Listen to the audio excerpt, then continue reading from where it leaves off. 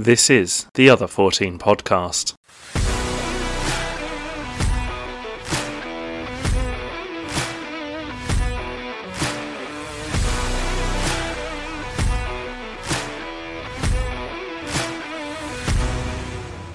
Hello and welcome to episode 17 of the Other 14 podcast, the only podcast that forgets about the so-called Big Six and focuses only on the other 14 teams of the Premier League. It certainly wasn't a point-filled weekend for the other 14, with only 2 wins coming for the other 14. The Hammers and the Villains took the spoils in their Saturday fixtures. A side note here being that Fulham are still yet to play Spurs tonight. This week, as always, we are joined by Tom. Hello, Reese. Hello, Tom. Well, Tom, there doesn't really seem to be anywhere else to start. Last week you said that West Ham v Everton was El Sacchio, and as far as we know at this point of the recording, Frank Lampard has now become the 6th managerial change of the season for the other 14 and the 5th sacked manager following Hasenhüttl, Lager, Gerrard and Parker. What's your initial reaction to this news? Well, I mean, it's very sort of fresh news, isn't it? I mean, most of the major outlets has started reporting this about sort of 2 hours ago. I mean, like you said, the last recording that we did, I basically called the West Ham Everton game El Sacchio, and I feel slightly vindicated by that because, you know, either two of those managers that were sort of going into that game under huge amounts of pressure. Ultimately, Everton lost the game 2-0, looked very lacklustre and just very much sort of typified what they've been doing over the last sort of couple of months. Frank's lost his job. Are we surprised? No. I think the fans particularly whether or not they come across surprised, I don't know. It definitely shouldn't be the case, I think, because I think the board are always going to look to sack Frank with just how dire the results have been over the last 8 games. I mean, can't remember the last time they actually won a game. I mean, their last 8 is lost 6 and drawn 2. It's looked pretty dire on the pitch. It's looking dire off the pitch. The board have acted. I think the fans were very much against the board and trying to give Frank as much support as possible. The players, I feel like they were sort of trying to do that, but ultimately they've not performed and it's cost Frank his job ultimately. I'm not surprised, and I don't think anyone else should be. But very surprising at the moment that even though the major outlets have been reporting it, there's nothing official yet. There's no official statement. There's nothing from the club. I've looked on the club website. I've looked on the Twitter page, and there just seems to be absolutely nothing at time of recording anyway. Yeah, to me, it didn't really come as a surprise because when you've got 2 teams down there and it is very much...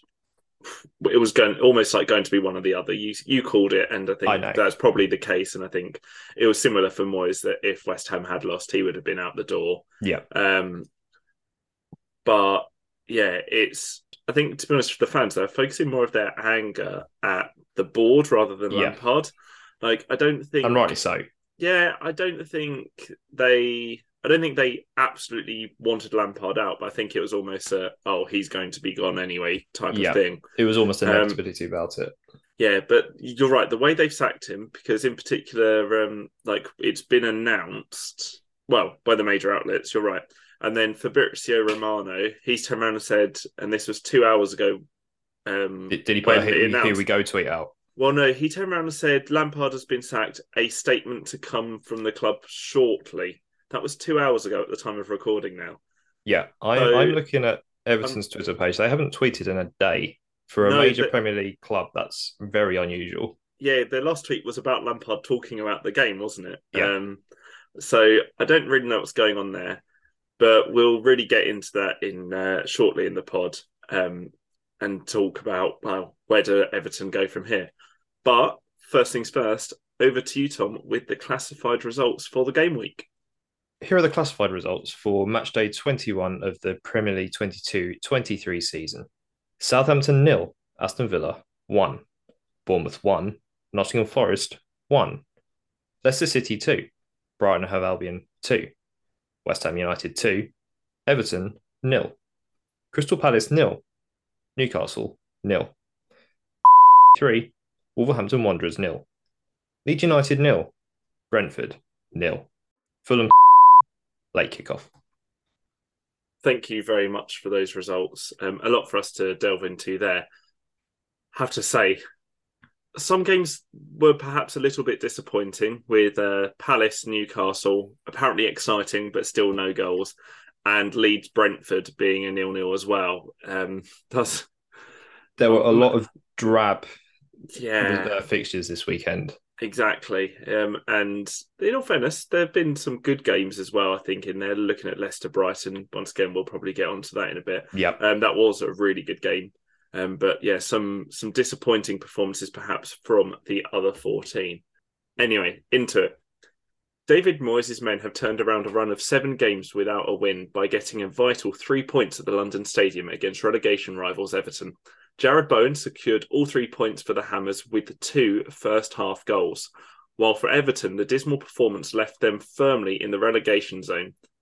Tom, now that Lampard has gone, what do you think is the best option to keep ever-present Everton still in the Premier League? Oh, Because that is. managers linked, there's not a huge amount of exciting options, but perhaps managers that can get the job done. Because Daesh is being linked, of I course. think Deitch is the number one, Then isn't it? The moment. Nuno, I think is Nuno's available and seems to be kind of at that level, if that's a fair thing to say. Yeah, I would tend to, if I was going to be choosing my next manager, and I think probably some people will question me about this, but I would genuinely look at Deitch. I know he's been out of the game for quite some time, but he can, with the resources that he has available at Everton, he's always been quite a defensive style manager, quite physical, and quite sort of like a gruff sort of nature around most of his sides that he's ever managed. I think with the names that he's got in that defensive line, the likes of Yeremina, the likes of Connor Cody, the likes of Tarkovsky, who he knows well from his time at Burnley, and obviously Pickford in goal. That's a good defensive backline for him to start. Obviously, there's never been that amount of attacking football that Burnley have been typically known with under Dyche. And I think over time that might become an issue with Everton fans, but I think he might be able to do a job for Everton for the time being, just to get them out of the situation they're in right now, which is they're staring relegation in the face. Very much so. But ultimately, I still think, and that the whole ownership and the whole management of the club from top to bottom just needs to change, because you look at the amount of managers that have had like in the last 10 years since Moyes left, it's their 8th manager in the last 10, 6th in the last 5 years. They're just going from manager to manager. Nothing's changing. They're throwing money at players. Players aren't doing anything. And ultimately, I think the buck now has to stop with the board as opposed to managers. They've got to be making the right decisions at the top, and they're just not. Yeah, I think there's a lot to be said for their ownership and how the club is run. The fact that the game at the London Stadium was the first time in 14 months that I was going to say, Mashiri's been to a Shiri's not been game. to, yeah, that's outrageous. That's appalling. I So, mean, you can't realistically sort of pull COVID into that as well, because restrictions have been down for oh, like the last sort of well, last nearly a year season was now. fully Yeah. attendable. So, So yeah, but yeah, it's ridiculous. it's a poor show from him. So, looking at the odds, Sean Dyche is currently the bookies' favourites, followed by Marcelo Bielsa, Big Dunk Ferguson, and then Wayne Rooney. And then you've got the outsiders of Moyes, Espirito Santos, Frank, Leighton Baines, Hassan Hootel, and Postacoglu going down to the first page on Sky Bet. Other providers are available. Angie Postecoglou, I hadn't thought about that. Thing is, he's been tipped with the like West Ham fans or West Ham outlets have been like, oh, he would be a good option for West Ham. Maybe he will be. I'm still not sure. But yeah, Dyche seems to be the sensible option of being able to keep them in the Premier League. I'm still not convinced they can make it at this point. As I said last week, it's been a very long time since a manager has been appointed in January and kept a team up. So it's going to be a really tough one. Yeah, I would say that, and I'm guessing at this, but I would say a good number of Everton fans have pretty much now accepted relegation. Yeah, which is almost sad that they've always. It's halfway through the season and they might have already accepted it. Yeah, Having been at the game on Saturday, some interesting observations, I have to say. Firstly, Everton, I think, is probably the game match approach. West Ham let Everton have a lot of the ball, particularly once they were 2-0 up. They let Everton have a lot of the ball and played on the break. yeah, Everton were like, there was nothing there. the So, shit without a rudder. yeah, pretty much. Like, in the across the game, I can only recall two shots on target. One from Idrissa Gana. No, that went wide from Idrissa Gana Gay. I can't remember who their one on target shot was from. It might have been Gay actually, and then another effort that got deflected onto the post from Iwobi. There were the only two opportunities that really stand out. They had a lot of corners, but admittedly, West Ham do defend set pieces really well, but there wasn't a huge amount of threat from them. Defensively for the goals, it was particularly Jared Bowen's second goal. James Tarkowski has an absolute shocker. The Yeah, way he gets absolutely done by Mikel Antonio down the wing. So Everton just weren't that good. And I don't think that's really a surprise because they haven't been great all season. The other thing that really kind of shocked me was just throughout the whole game, and I don't know whether it's just a moment in time because everything is a bit crap at the club. But Everton fans, as you say, like there's an acceptance that they're going down because the fans weren't that loud. They weren't. I know it's hard to cheer when your team is rubbish. It yeah. really is. As a West Ham fan, last couple of weeks where I've been, like West Ham at home to Brentford the other week, it's really hard to convince yourself that you should be cheering for a team that's playing dismal football. Yeah. But maybe every now and then you kind of got from the Everton fans going, Everton, Everton, but nothing more than that and not for any prolonged period of time.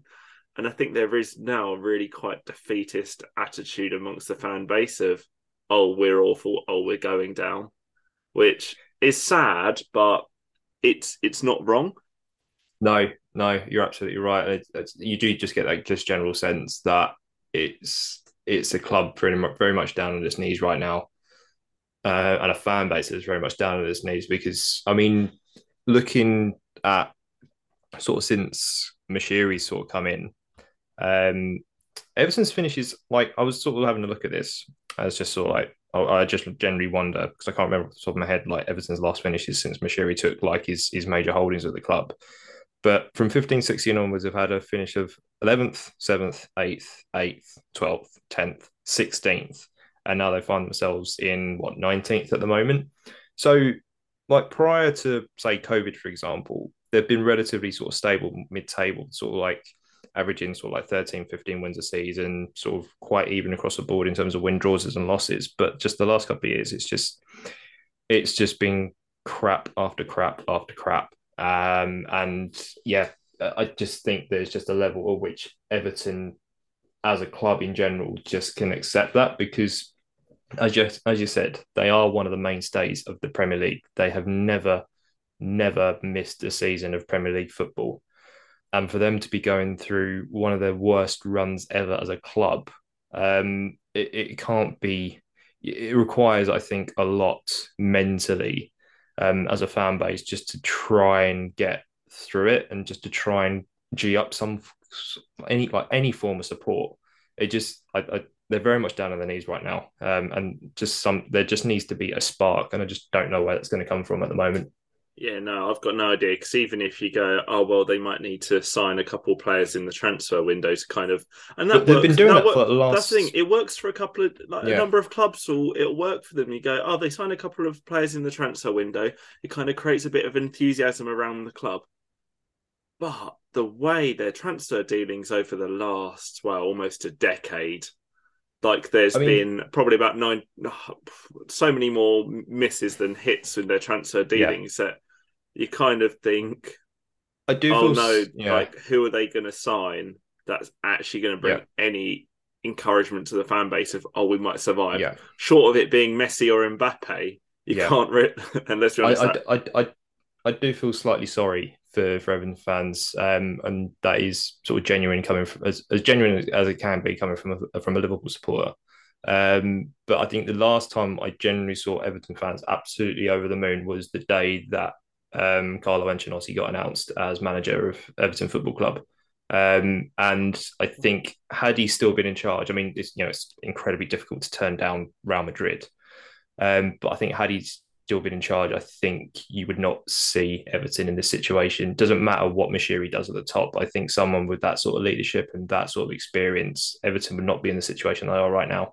Yeah, the Ancelotti one was obviously tough, and they were sold this sort of dream that he's going to be around for ages. And realistically, obviously in hindsight, it's easy to say, but a manager of Ancelotti's caliber isn't, in the nicest way possible, isn't going to be hanging around Everton, particularly when the people above him are so toxic and awful as well. Yeah, I feel like I think Everton fans got sold a fairy tale there. And then they signed some good players, and they were looking good for one point, like when they had James Rodriguez, and look what happened there.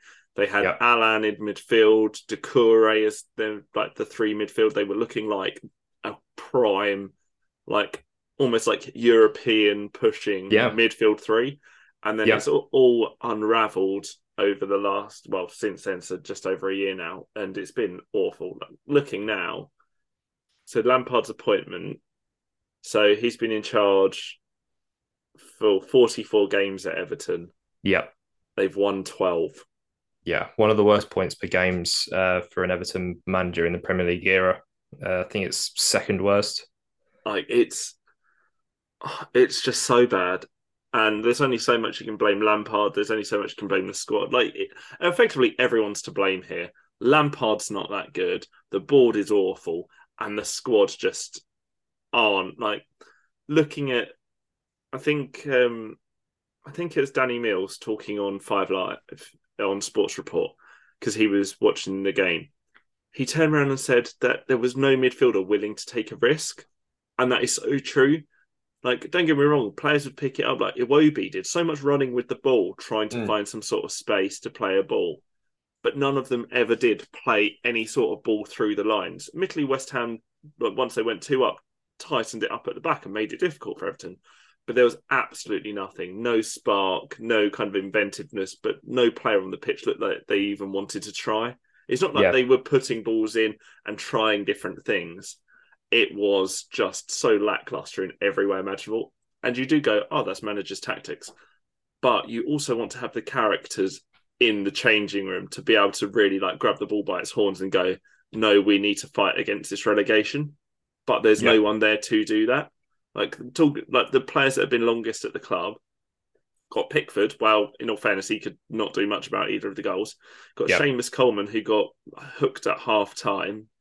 And then you've got, in terms of local lads, you've got Anthony Gordon, who didn't even make it onto the pitch. He was left on the bench the whole game. So, they've got a group of players who don't really have that much affiliation with the club. I suppose Calvert-Lewin maybe, because he's been there for a while now. Yeah, I mean, Conor Cody is, Liverpool lad, born and bred. So, even though, he's from the red part of Merseyside, he is a professional at the end of the day. He does have affiliation to the local area, so he knows what that club is all about. I think, but there didn't look like any leaders on the pitch that game. No, which it's they had 60% possession and they did nothing with it. And you know what? I do feel sorry. As much as I do like watching Everton fans moan on Twitter, I think they're a part of it. I still think part of it is they think they're the Everton of the early 2000s. And they're really not. And I get that they've got this ever-present status, which I think makes them almost be above their station at times. Yeah. The fans didn't deserve what they saw at the weekend. Absolutely shocking. Absolutely awful. And I do, to an extent, feel sorry for them. Particularly when the players, only a handful of players actually made the effort to go and clap them at the end of the game. That is the worst bit about it. Yeah, that's that I think only 5 players walked over to the fans and applauded them. They may have not been the loudest fans throughout the game, but they gave them no reason to cheer. And it's not like your supporters have made the 5-hour, 6-hour journey into London. Oh, it's ridiculous! It's expensive to make the journey. Yeah. It was a cold day. Yeah, and they show some appreciation for crying out loud. it takes 30 seconds, doesn't it, to Yeah. walk over? Even like in the, It's the you'd like minorest to of gestures. you'd like to think that every player really appreciates the fans turning up. You'd like to think that they're like, oh my god, this is amazing. They've travelled all this way. They've paid this money. I really appreciate them. But even if they don't genuinely feel that, if they like, it only takes 30 seconds to walk over, have a clap, mouth thank you, put your thumbs up, and kind of be like, oh, we need to do better, and then leave. And that, like, if you get 10 players, you get all the players on the pitch do that, then you kind of have, okay, the fans might be like, well, you were crap, but at least you're like showing some level of commitment, not to Yeah. the club at least. But it was awful to see. Like, as Yeah. professionalism goes, it's just shocking, if I'm honest. Needs to Well, change. yeah, so maybe Dyche is that man to keep them up in the Premier League, but to be honest, Who knows? Yeah. I mean, next six, it's you're looking Arsenal at home, Liverpool in the Merseyside derby away, and then Leeds, Villa, Forest, and Brentford. which, So they've in got all fairness, 4 home games to look forward to. One away trip is the Merseyside derby. Apart from Arsenal, you're looking at those other 5 games and just thinking maybe it was the best time to make a change.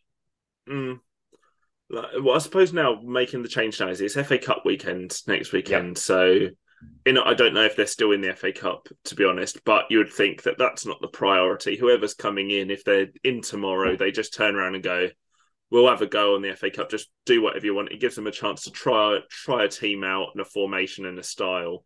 But at least they've got 2 weeks until the next Premier League game to actually embed anything properly in to try and salvage something of a season for them. Yeah. Looking at it though, I suppose it is still quite tight. Everton aren't in the I can't remember who they got knocked out. Oh, did they get knocked out? Okay, I think they fair got enough. knocked out. Yeah. But looking at the table, it's still not a foregone for them because It's still a we've tight still table. got lots of games left. They're on 15 points. Leicester on 14th. They're on 18. That's 1 win. Like, admittedly, they've only got 3 all season. Oh God, they've only got 3 all season. But you Yep. know what I mean. It doesn't take much to suddenly get going. It's just based on what I saw at the weekend. Yeah. I think I've said all there is to say. I Yeah, can I about think Everton at this point, but yeah. for them, for the fans, they really need to have something done quickly there. Things were looking good for Gary O'Neill on Saturday when Bournemouth took the lead home to Nottingham Forest. However, their lack of clinical finishing in the box left them victim to a Forest equaliser. The 1-1 draw and other results around them has now put Bournemouth in the relegation zone. The relegation zone. It feels like this is going to be a relegation heavy podcast since all the teams at the top of the table from the other 14 didn't do a great deal this weekend. It's a very blue pod today. It is. So Bournemouth, do they just need a striker?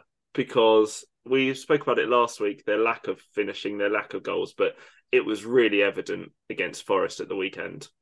Yeah, I think it's clear to see they just don't score goals. I think, we do talk about a couple of the other 14 teams that are, might need a striker from here or there, but I definitely think Bournemouth need one because not only that, I mean, Dominic Solanke isn't the out-and-out striker that, I think either Bournemouth fans or sort of Chelsea fans of a yesteryear sort of looking at the academy players coming through will admire Dominic Solanke, but sort of seeing him at Liverpool, he just can't take his chances as well as everyone thinks he can. Yeah, he can play in the Championship, but it also doesn't help the fact that he's currently injured right now, so he's going to be out for a sustained period of time. They need a striker non-stop, but they have my man Jadon Anthony who scored at the weekend. He did score. He also had a prime opportunity for a cutback for a 2-0 lead. But did he score? Yeah, but he could have made it 2 by if he was less selfish and didn't go for goal. He could have squared it across to his teammate to roll into a fairly empty net when Dean Henderson came for a run out. Yeah, but so could Harry Kane in 2018, but he didn't do it, did he? Yeah, that's true. That's completely honest and fair. I think we've spoken a lot about Bournemouth recently. They do. I don't know. I think it's starting to form up. Looking at the clubs in and around the relegation zone, Southampton, you've already written off. They had it's hard to say unfortunate loss against Villa, but they did still lose regardless. Yeah. You've then got Everton have now made a change. Bournemouth are then sitting there, and looking above them now, you've got Wolves, who have a new manager in Lopetegui. West Ham, this might be a change of fortunes for them now they've got their win. Leeds haven't looked like they've dabbled with relegation for a while now because they've started to pick up points. They just need to score. I think that's their problem. They just need to score goals and take chances. And then Leicester are now, well, they got a point against Brighton, which is a fairly good point, but they were leading at one point, but again, like it's been the trouble all year, they do give leads away. Exactly. Not Leeds, but Leeds. Well, I get it. So it kind of seems like a bottom three is starting to form, perhaps, even though if in terms of points, it's not that clear gone. Like I'm gonna have to look at like re-rack the predictions that we made at the beginning of the season, but I'm pretty sure Bournemouth and Southampton formed two of my three that were to go down. I can't remember if I said Everton or not. It might have been Forest, but Bournemouth and Southampton definitely were sort of two of the three. I made the awful prediction that I thought Fulham were going to go down. I think I might have said Fulham as well, actually. Yeah, we didn't realise. In all fairness, I think we both said if Mitrovic fires, they'll be fine, and Mitrovic has fired, and they've been ridiculously good. Hopefully, they can do a job on Spurs tonight. Yeah. But I think I definitely had Bournemouth going down. Yeah. I think maybe Southampton. I can't remember, but I definitely said Fulham and Bournemouth to go down. I can't remember who I had alongside them, whether it was Leeds or Southampton. They would be my only two that I can think that I would have put in with them. Yeah. But yeah, like you said, it is starting to form up. I mean, there is it's more so I think now that even though Forest could still be sort of drawn into it, but there is a 3-point gap between 13th and 14th. And only 3 points separates 14th and 20th now. So it is starting to form up quite nicely. I think Villa are well clear now. Emery's got them playing well. Palace are just going to be consistently inconsistent like they have been for like the last number of years. So yeah, I think what you're looking at probably, I think Forest will be all right. I think realistically, probably from 15th downwards, that's what you're looking at. I just think that Lopetegui is actually doing enough at Wolves now. I didn't quite get my prediction right at last pod, saying that Wolves might be able to do a job on Man City. I didn't account for Erling Haaland. Well, I to return to Nordic Meat Shield mode. If there's any one team that can ruin a team that's played midweek, it's Man City, and they absolutely it was a demolition job. Let's be honest, most teams are already writing L against their Manchester City fixture. And that hat-trick from him was I don't know, it's one of those that I don't think you can do much to stop. He just seems almost inevitable. But Bournemouth, I think there's still time in the window to do a little bit of business, even though we typically say that January's a difficult time of year or difficult window to sort of really negotiate, but I think striker is top of the list, I think, for Bournemouth. Well, I think there'll be a lot of teams looking for a striker, and one team that did sign a striker this transfer window was West Ham, signing Danny Ings from Aston Villa for 13 million. He came on for a bit of a cameo performance for the final, I think about 20 minutes at most at the London Stadium on Saturday. The news is coming out in West Ham circles, though, that he has got a knee injury and might be out for 3 to 4 weeks. So as much as West Ham fans are like, yeah, we've got a striker, we don't need to rely on Mikel Antonio. Danny Ings might be out until beyond the transfer window, so they might be keeping hold of Mikel Antonio, which I don't think is a bad option. Antonio actually upped his game this weekend. It's almost like he looks involved. Yeah, he has over this last season liked to throw himself to the floor a lot in thinking that refs will give everything, and refs almost never give anything for him now. Because sometimes he goes down very lightly. Sometimes he is legitimately fouled and they wave it on, but a lot of it seems to be a bit dram. But obviously bringing Ings in might have had a little bit of an effect and maybe knocked a bit of spark into that attacking lineup. But now him being out for 3 to 4 weeks it's quite West Ham. Yeah, unfortunately made a glass that low, unfortunately. Well, anyway, I think that's enough on relegation teams, Tom, if I'm being honest. We need to cheer it up a little bit. Okay, let's cheer it up. I know what will cheer people up. How about we talk about Leicester v Brighton? Yeah, let's do it. So at the King Power Stadium on Saturday, the Seagulls visited the Foxes, which ended up being a very, very good game. I think most people would have put down Brighton for the 3 points after their electric form of recent months and weeks. But Leicester possibly surprised people by partaking in this quality 2-2 draw. Leicester went from being one down to establishing a 2-1 lead, but then in the 88th minute, young Evan Ferguson for Brighton clawed a goal back against Brendan Rodgers' men. Overall, do you think Leicester fans will be happy with this result? Or do you think they'll be upset because of they were in obviously the position of power till very late on in the game?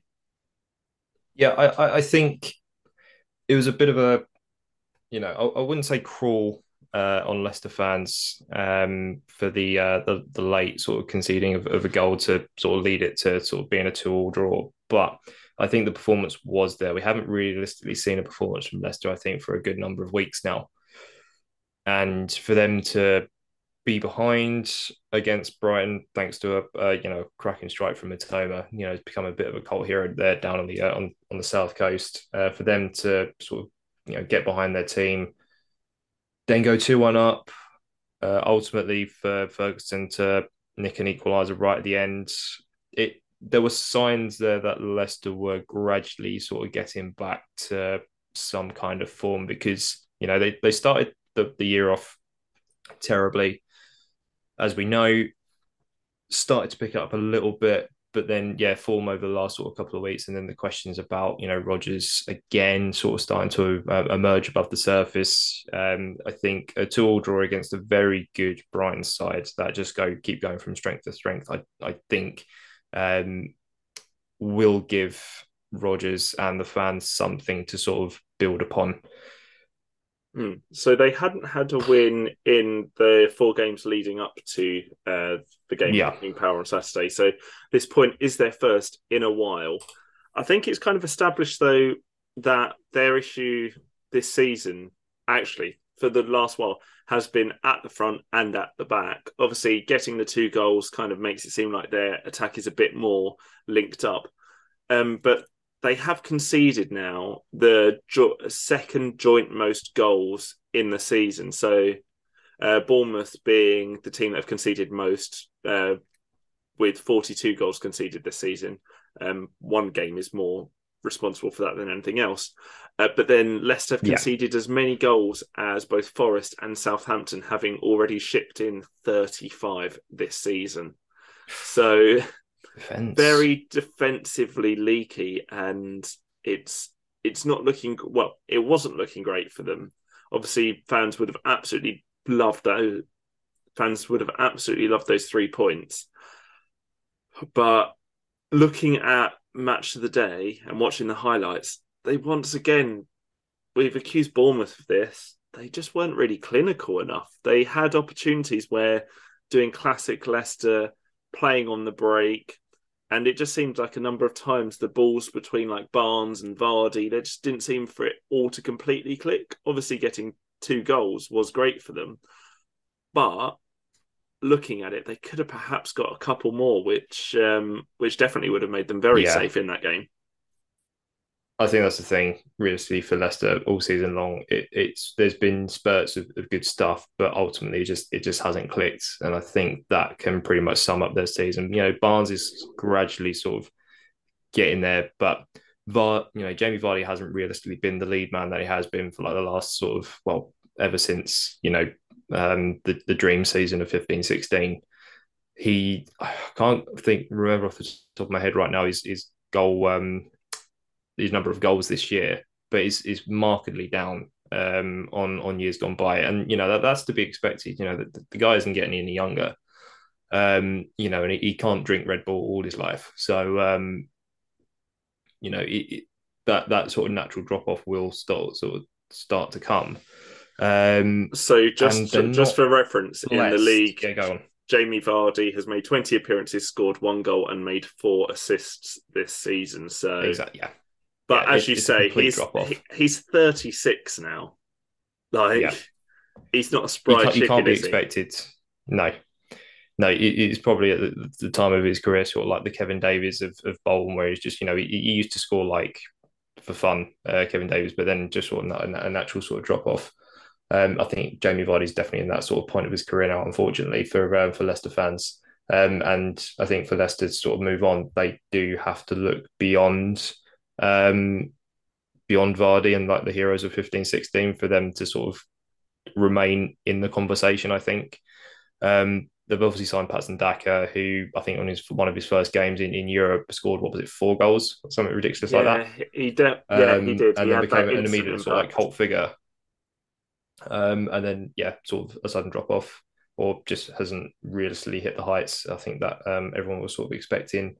Iheanacho is not a naturally gifted finisher of, in the Premier League.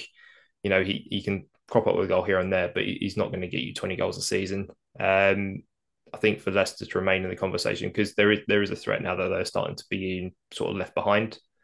I think in the conversation, Mm. with Fulham's sort of emergence, sort of like the reappearance in the Premier League this year, with obviously Mitrovic firing, Brighton being as good as they are, Newcastle obviously well and above anyone else in the other 14. Leicester wise, they're sort of being left in the shadows. I don't know realistically what the expectations are for Leicester fans right now. No, it seems like this season is possibly the first time that they've been dragged into that relegation conversation. Yeah, Because obviously they're not that far away from it, and it has looked pretty sad. And I think you're right. There was very much at the top of the other 14 for the last number of seasons since 15-16. You've always gone, oh, well, Leicester will mm. be up there. They've almost always been penciled in because they've always been able to Yeah, routinely turn up and perform. And obviously, they then had a couple of seasons ago, they had a reasonable run in Europe. But it's just something's not working there. They're not scoring goals. If you think about contributions from around the pitch, they've got Barnes, Iheanacho, Daka that you've mentioned, Iosi Perez. I'm not sure what's happening, whether he's injured. Um, Saying that, we're talking about it. Sorry, I've just looked how many goals they've scored this season. They've scored 28 goals this season. That's more than at least half the league. That's actually surprised me. And from the yeah, I think stunned silence, that surprised you as well. it surprised me a little bit. They do But score that in their being said, they losses though. don't. Yeah, they've So had some pretty entertaining losses whereby they just. I think we have obviously have gone on a little bit about their goal scoring threat, and I do maintain that I think they need a central figure up at the top, someone in either the mold of Jamie Vardy or someone to sort of fit into those shoes. hmm, Um, but I will go on to. I think it's easy to say, oh, just because Kasper Schmeichel left, they've been poor defensively. I think that is slightly too easy to say. But I think the mentality of Leicester as a whole is that they've been in positions this year where they've had leads and they just haven't kept them. yeah, I think a couple of times this year they've been like 2 goals ahead and ultimately either drawn to or ended up losing the game something ridiculous in the last minute. I think a couple of 3-2 defeats along the way. Um, they just don't know how to keep leads. no, And again in this game, in the Brighton game, and I was sort of looking at Leicester going 2-1 up against Brighton. I was thinking this is a genuine shock here, because I think everyone pretty much had written down that Brighton were going to do a job on Leicester, and for Leicester to come back shows their ability to come back. But then again, it also shows Leicester's ability to not keep hold of leads, which they've been proven to do all season long. yeah, absolutely. I think that's pretty spot on. While looking at the other end of the table, obviously we've had this bit of a run from Brighton now. Obviously, they lost Graham Potter, brought in De Zerbi. Things have all been looking good. They might, I don't know whether they'll be disappointed with 2-2 at Leicester, because at the start of the season, if you said, oh, Brighton are going to go and get a draw at Leicester, you'd go, oh, that'd be a good result. But what a transformation they've been having this season. What performances they've been putting in. They're now sitting sixth in the table with a game in hand that if they were to win it, depending on well, after tonight, they'll have 2 games in hand on Tottenham, who are above them. So if they're to win both of them, they would go above Tottenham by 2 points and Wow. put them in fifth.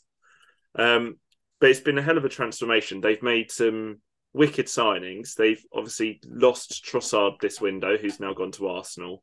But it doesn't ever bother Brighton. I don't know No, what would have to happen to Brighton for them to just for things to change, because they just seem to keep rolling on.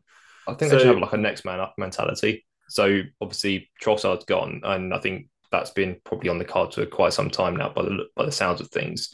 Matoma's come in and just immediately hit the ground running, and so his goal at the weekend. I do want to talk about Kaoru Mitoma, because he's come in for not much money from Japan, Yeah, and there's I suppose an element of snobbiness from European football going, oh, what's the Japanese league got to offer? But then you look at Celtic, they got Ange yeah, Postecoglou, who was managing out there, and they've signed a good number of Japanese players from there, and they're all doing very well. And once again, the English snobbiness now comes up going, oh, but it's only in Scotland. But Brighton have signed Mitoma, put him in. He's now got 4 goals and 1 assist in his last 7 Premier League games.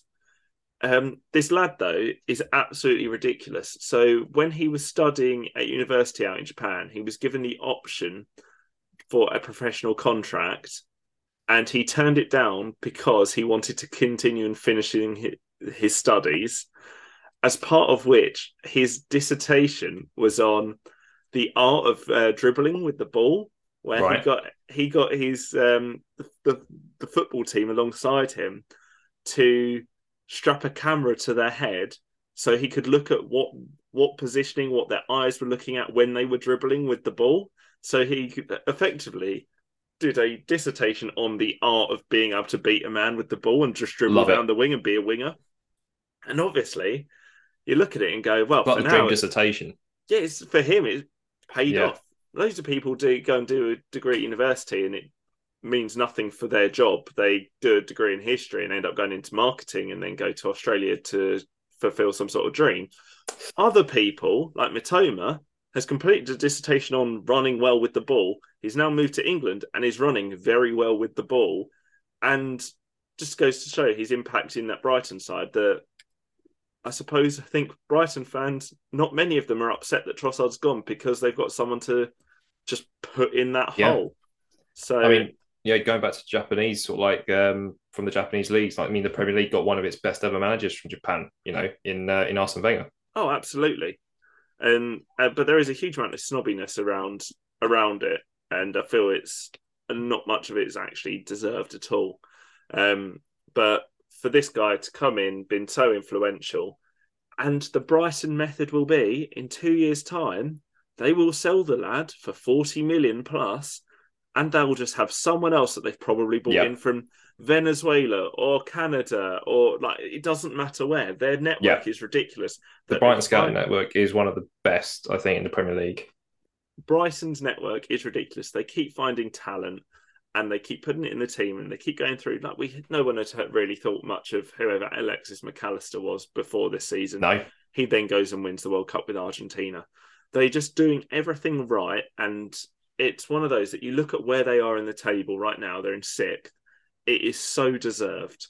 It is yeah, so deserved. It's ridiculous how good they've been, and they have they're just a no model club, and effectively. I think exactly, and no one can complain about them being where they are, not no, at all. It's just fully brilliant deserved. from them. So as much as we're talking about teams up there, we're looking at Newcastle, and people go, oh, money's been spent. Fulham and Brentford, you kind of look at both and you're not necessarily sure how sustainable this is Mm. for them. As much as I want them to, you'd never know. But Brighton, it just doesn't look like it's going to fail, and it Yeah, might do like catastrophically, but at the moment, it's all going well. yeah. My They, only my only worry would be is if they go down the line of a Southampton, for example, where Southampton, when they came up, what was it, back in 2013, mm-hmm. just player was going out probably 99% of the time they were going to Liverpool, and always the replacements were coming in, and time and time and again they were sort of finishing sort of nicely in the mid-table, potentially sort of knocking on the door for Europe. And now I think it's just become too much for them, and obviously sort of been brought down to the lower levels of the league. For Brighton, it's whether or not they can sustain it and not become the next Southampton. Well, I suppose part of it was Southampton relying on their youth programme to bring players through to Yeah, sell on.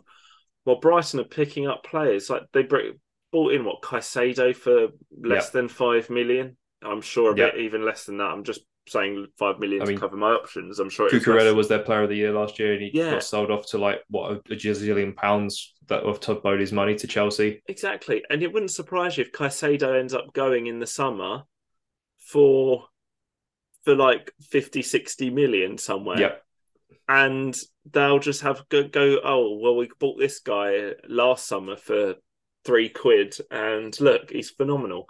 Um, and it's even the fact that it extends beyond just their players. It's the yeah, fact that everyone thought they were really onto something with Graham Potter. And don't get me wrong, I'm sure Graham Potter is a great manager and he proved how good he was at Brighton.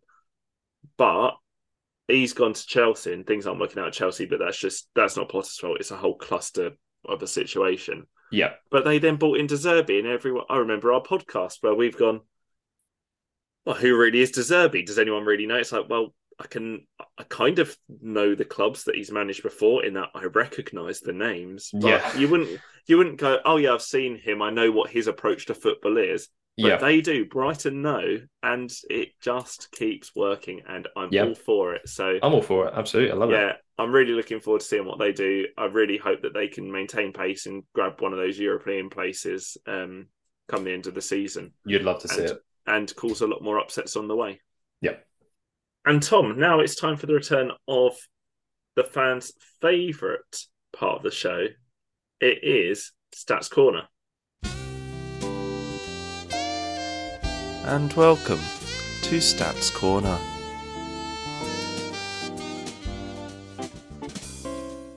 So there's been a little bit of a change to Stats Corner this week. I've decided to take the clipboard and the spreadsheets from Tom and swat it up myself, and I've decided to put a little bit of a Stats Corner feature together myself, inspired by something that I saw in Match of the Day this weekend. So Tom, during Match of the Day, they showed a table which showed that Everton only have 5 players in their squad that have scored over 10 Premier League goals in their whole career, which are DCL, Malpai, Coleman, Gray, and Iwobi, which, when you're talking about a team that are lacking in goals, you kind of talk about experience in depth and goal scoring, because you can't necessarily always rely on a striker.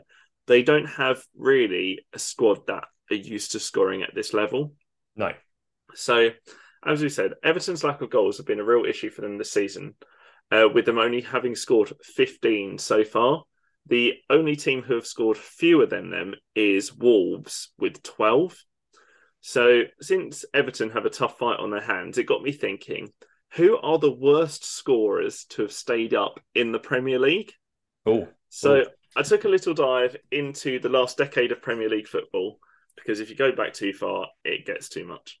So, and I wanted to look at the worst goal scorers in the league. And initially, on the face of it, it doesn't look good for the lowest goal scorers. So in the Premier League, the lowest goal scorer for every season for this past 10 seasons has been relegated. On every single occasion, if you score the fewest goals in the league, you get relegated. That is Makes sense. what has happened, pretty much. Goals win your games. The only time this hasn't happened was in 2017-18, where Huddersfield got this joint worst total, where both them and Swansea scored 28 goals, but Swansea got relegated. So Huddersfield did get the lowest amount, but also a team that got the lowest amount also got relegated. They stayed up on the last day, didn't they, Huddersfield? Yes, I believe so. Yeah. So if you're not scoring goals, one of the things that we've looked at Everton, for example, is that they have actually kept goals out reasonably well this season. While on the other hand, we've got Bournemouth, who haven't been keeping them out particularly well. No. So there is a lot to be said about strong defence, even if you're not bagging them in at one end. So in 5 of the last 10 years, the lowest scoring surviving team has actually been outscored by 2 of the 3 relegated teams. So just for an example, the most recent season this has happened was in 2019-20.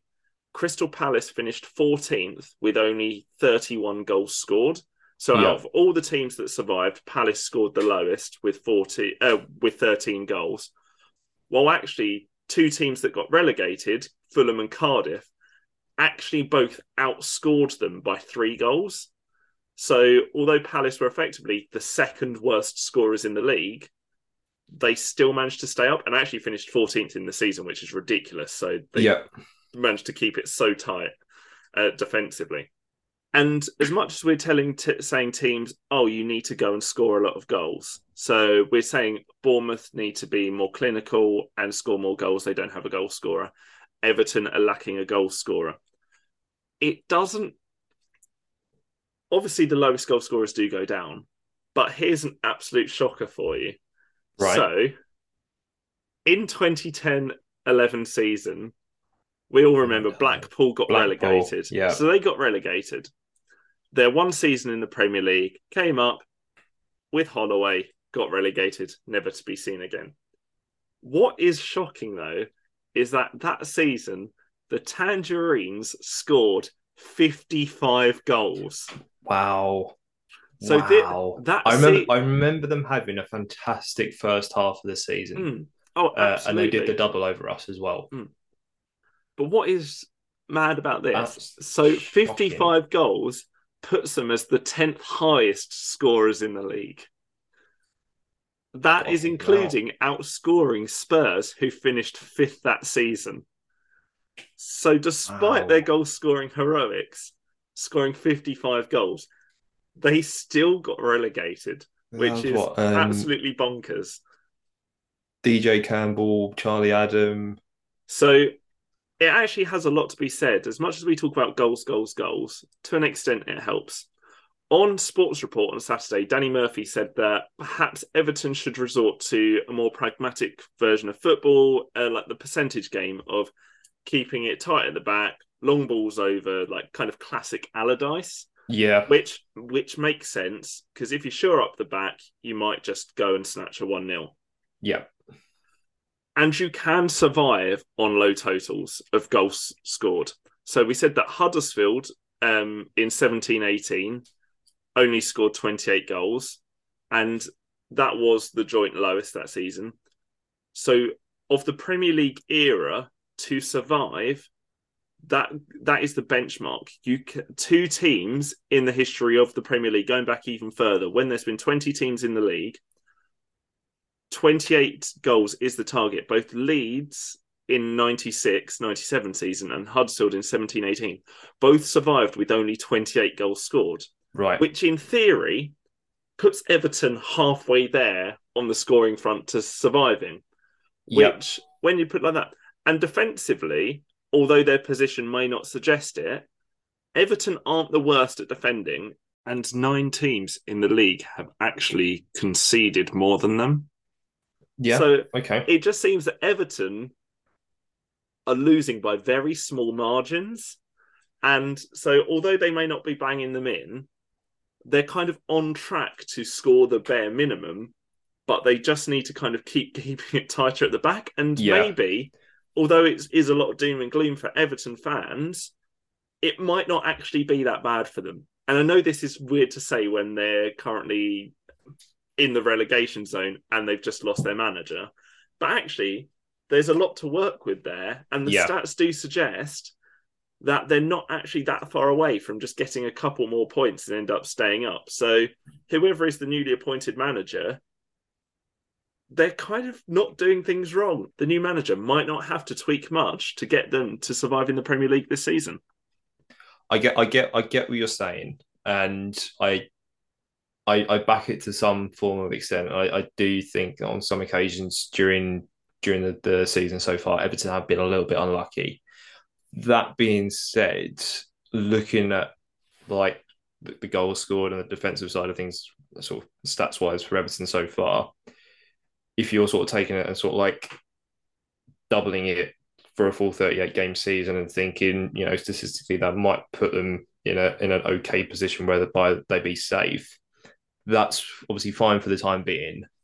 On an Everton sort of front, I do think we've already discussed it. I think there needs to be a longer sighted sort of solution for their troubles. But that is interesting. I do think Everton have been a little bit sort of down on their luck on odd occasions.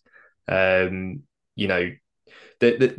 it sort of comes to teams getting relegated, you look at quite a number of things. And I think when teams typically change their managers sort of halfway through the season, when they're sort of down in the relegation, they're in a bit of a relegation scrap and they need to change relegation form into sort of staying up form. I think one of the key things that they always come in is just keep clean sheets. You've got short at the back. And then from that point on, if you start from the back, work your way forward, that's when points come. So I think even though, Everton having the number one England keeper in between the sticks for them, and, what you'd probably put down as a solid centre-half pairing of Tarkowski and Cody, and potentially Mina if you played a back three. I do think that they just need to focus purely on just sort of keeping out, because I don't think they've kept a clean sheet in God knows however many games. So they've only kept 4 clean sheets this season, which has accumulated to their 3 wins. Yeah. But they have in that time only conceded 28 goals. And you look at the teams around them, beneath them, Southampton have conceded 7 more. Bournemouth have conceded 14 more. And Wolves have conceded 12 more. Yeah. So it almost seems like Everton don't really necessarily have blowout fixtures where they lose by loads. They just kind of all their goals. They always seem to be stuck in close games, and they always seem to be on the wrong side of it. I think so. I think they just need to tie up performances as opposed to, I think they need to tie back half and front half together. Yeah, they've lost a lot of games just by one goal, and I think maybe it won't take too much to tweak them. Like maybe we've written them off a little too soon, and maybe it will come good for whoever they bring in. And I think actually looking at that, it's almost a Dyche dream, isn't it? Looking at this, defensively they're not bad, and actually, they only need to knock a few more in, and actually it will look quite good for them. I know it's not Halloween, but it's something to sort of scare the bejesus out of Brentford fans right now. But Everton seem pretty good admirers of Thomas Frank, apparently. Not this season, right? Surely, no, not this season at all. Surely, with the way that Brentford are going, Frank would only consider it should Everton be up also, next hasn't season. He just signed a contract extension that puts him onto 25, 26, 27 or whatnot? Like a really long-term contract extension. Yeah, I know it doesn't in football. I know it doesn't mean it means nothing. All the contract extension means is Brentford are going to get more money when he does go. So they unless they were appointing someone temporary until the end of the season, and then they might go for Frank. That's the only way you could see Thomas Frank deciding to go to Everton. Is that once he's had this season with Brentford, should they not be in a European place, he then might consider it. But sorry, Brentford fans, I didn't mean to scare you there, but I don't think it's going to happen. No, neither do I. But anyway, I think based on the odds, Dyche is favourite, but whether I still can't get my head over that Blackpool stat. Yeah, 55 goals. That's mad.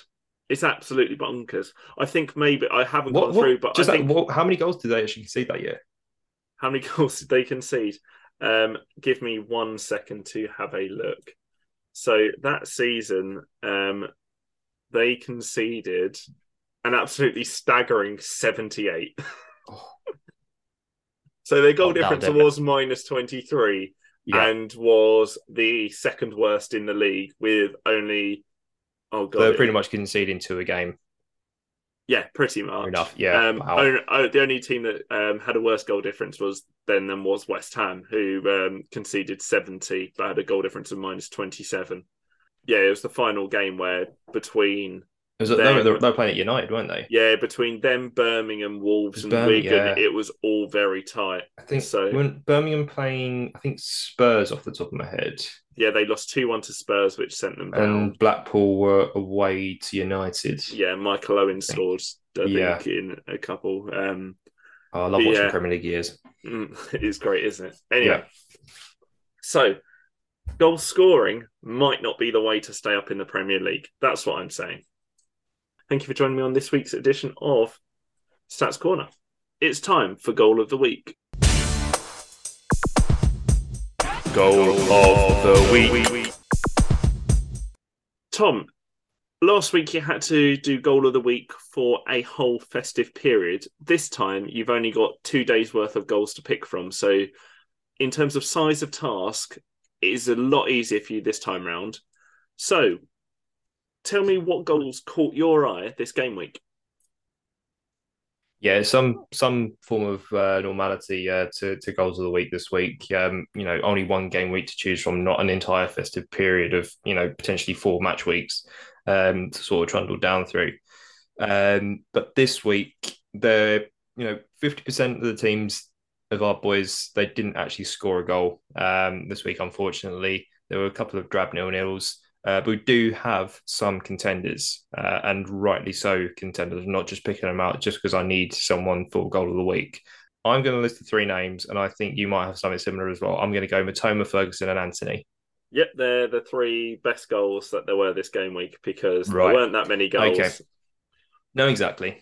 So it was, and if there's a banger tonight in the Fulham game, then we might have to readdress this. But I'm pretty sure that one of these 3 is not going to be beaten. But if it is, tonight's game is going to be pretty tasty. So we're looking at Matoma against Leicester. This was to put Brighton 1-0 up. So he cuts inside, nice little bit of skill there to duke the defender, and then a right-footed curler from outside the box. Beats it was an Ward obscene into finish. the top corner. Like it was a lovely little finish. That was sort of like Coutinho in his prime. It's so postage stamp. Literally, Ward had absolutely no chance of getting there. It was like just as soon as it left his foot, you just knew it was going to go in. It was one of them. Like going to FIFA terms, but the finesse on the shot to like curl it round into the top corner was absolutely glorious. It was R1 circled to perfection. Yeah, pretty much. Yeah, gorgeous goal from the lad. And then looking at Ferguson's strike, I know it's a header, but my God, was it some header to rescue the game for Brighton. I mean, we're talking just sort of like in terms of distance wise, from like the penalty spot, maybe just slightly to the left-hand side of the box. He's guided that ball with power to absolute precision past Danny Ward to rescue a point. That is some header and rightfully deserves to be one of the nominees for this week's goal of the week. Yeah, I think for that goal, I know you can look at possible questionable defending from the Leicester centre-back to give him so much space. But it was a wicked ball in. And I think more than anything as well, just this lad has come from absolutely nowhere. Again, another name for Brighton. Exactly. And this one through their academy, I'm pretty sure. But looking at, like, they sold Neil Maupay to Everton in the summer, and then you're going, do Brighton actually have a striker? Because they had Danny Welbeck, who, in all fairness, recent weeks has played pretty well, and he's not had a bad season overall.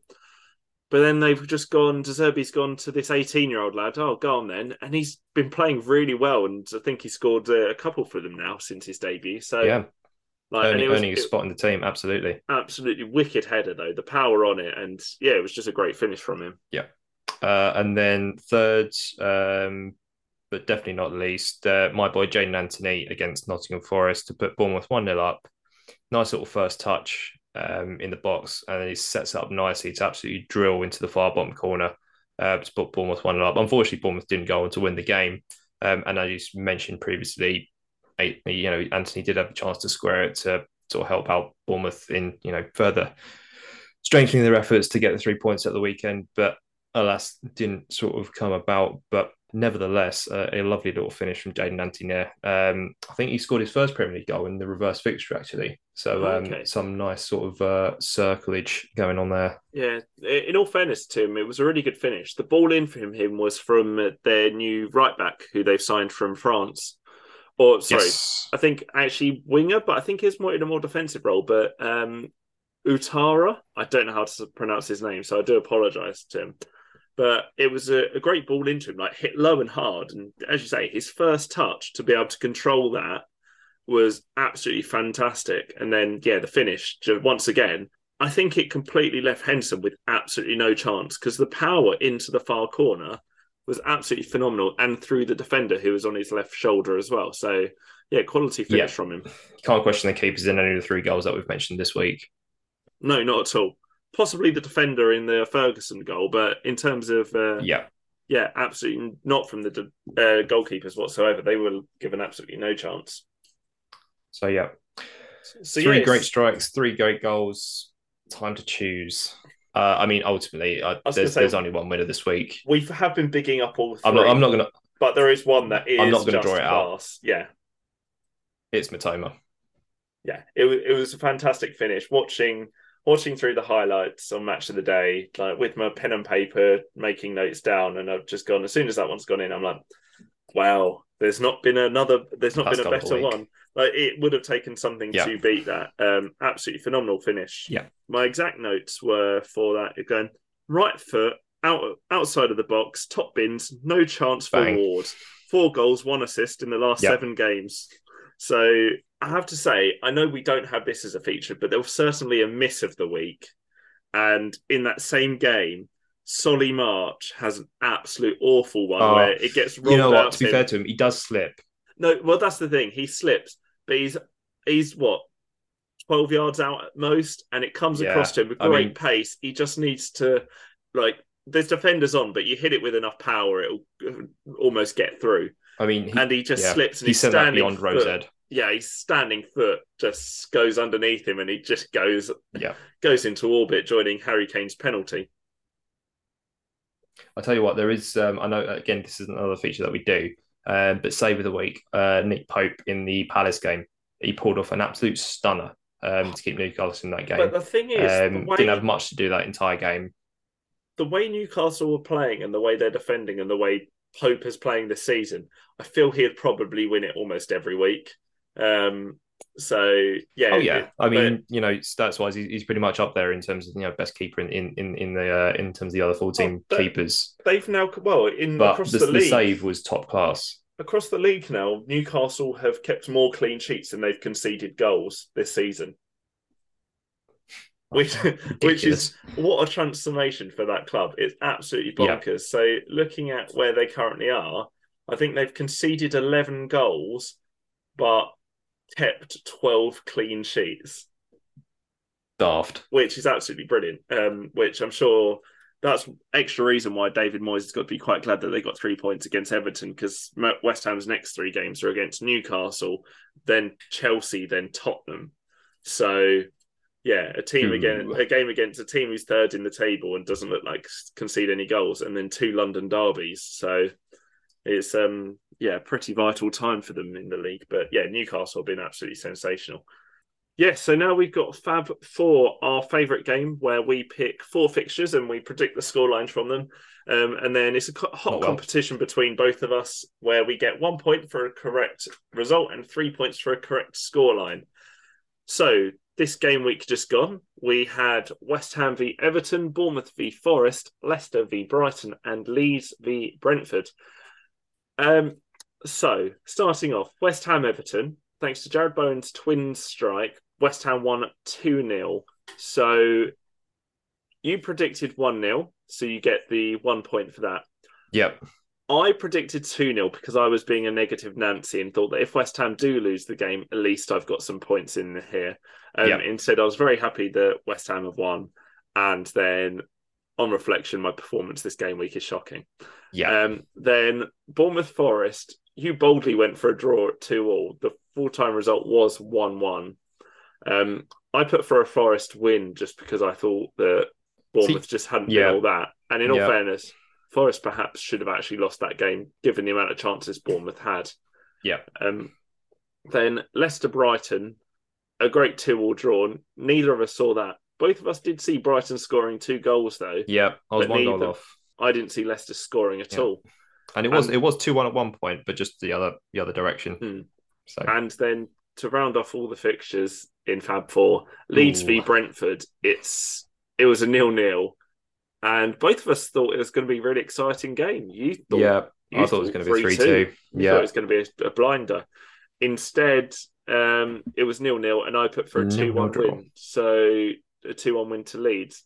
So am I right in saying that's 0 points for you? Oh, I've struck out. It's awful. Absolutely appalling. In all fairness, I still look back at my decision making and gone, perhaps I should have had West Ham for a win, but I was emotionally covering my options. Yeah.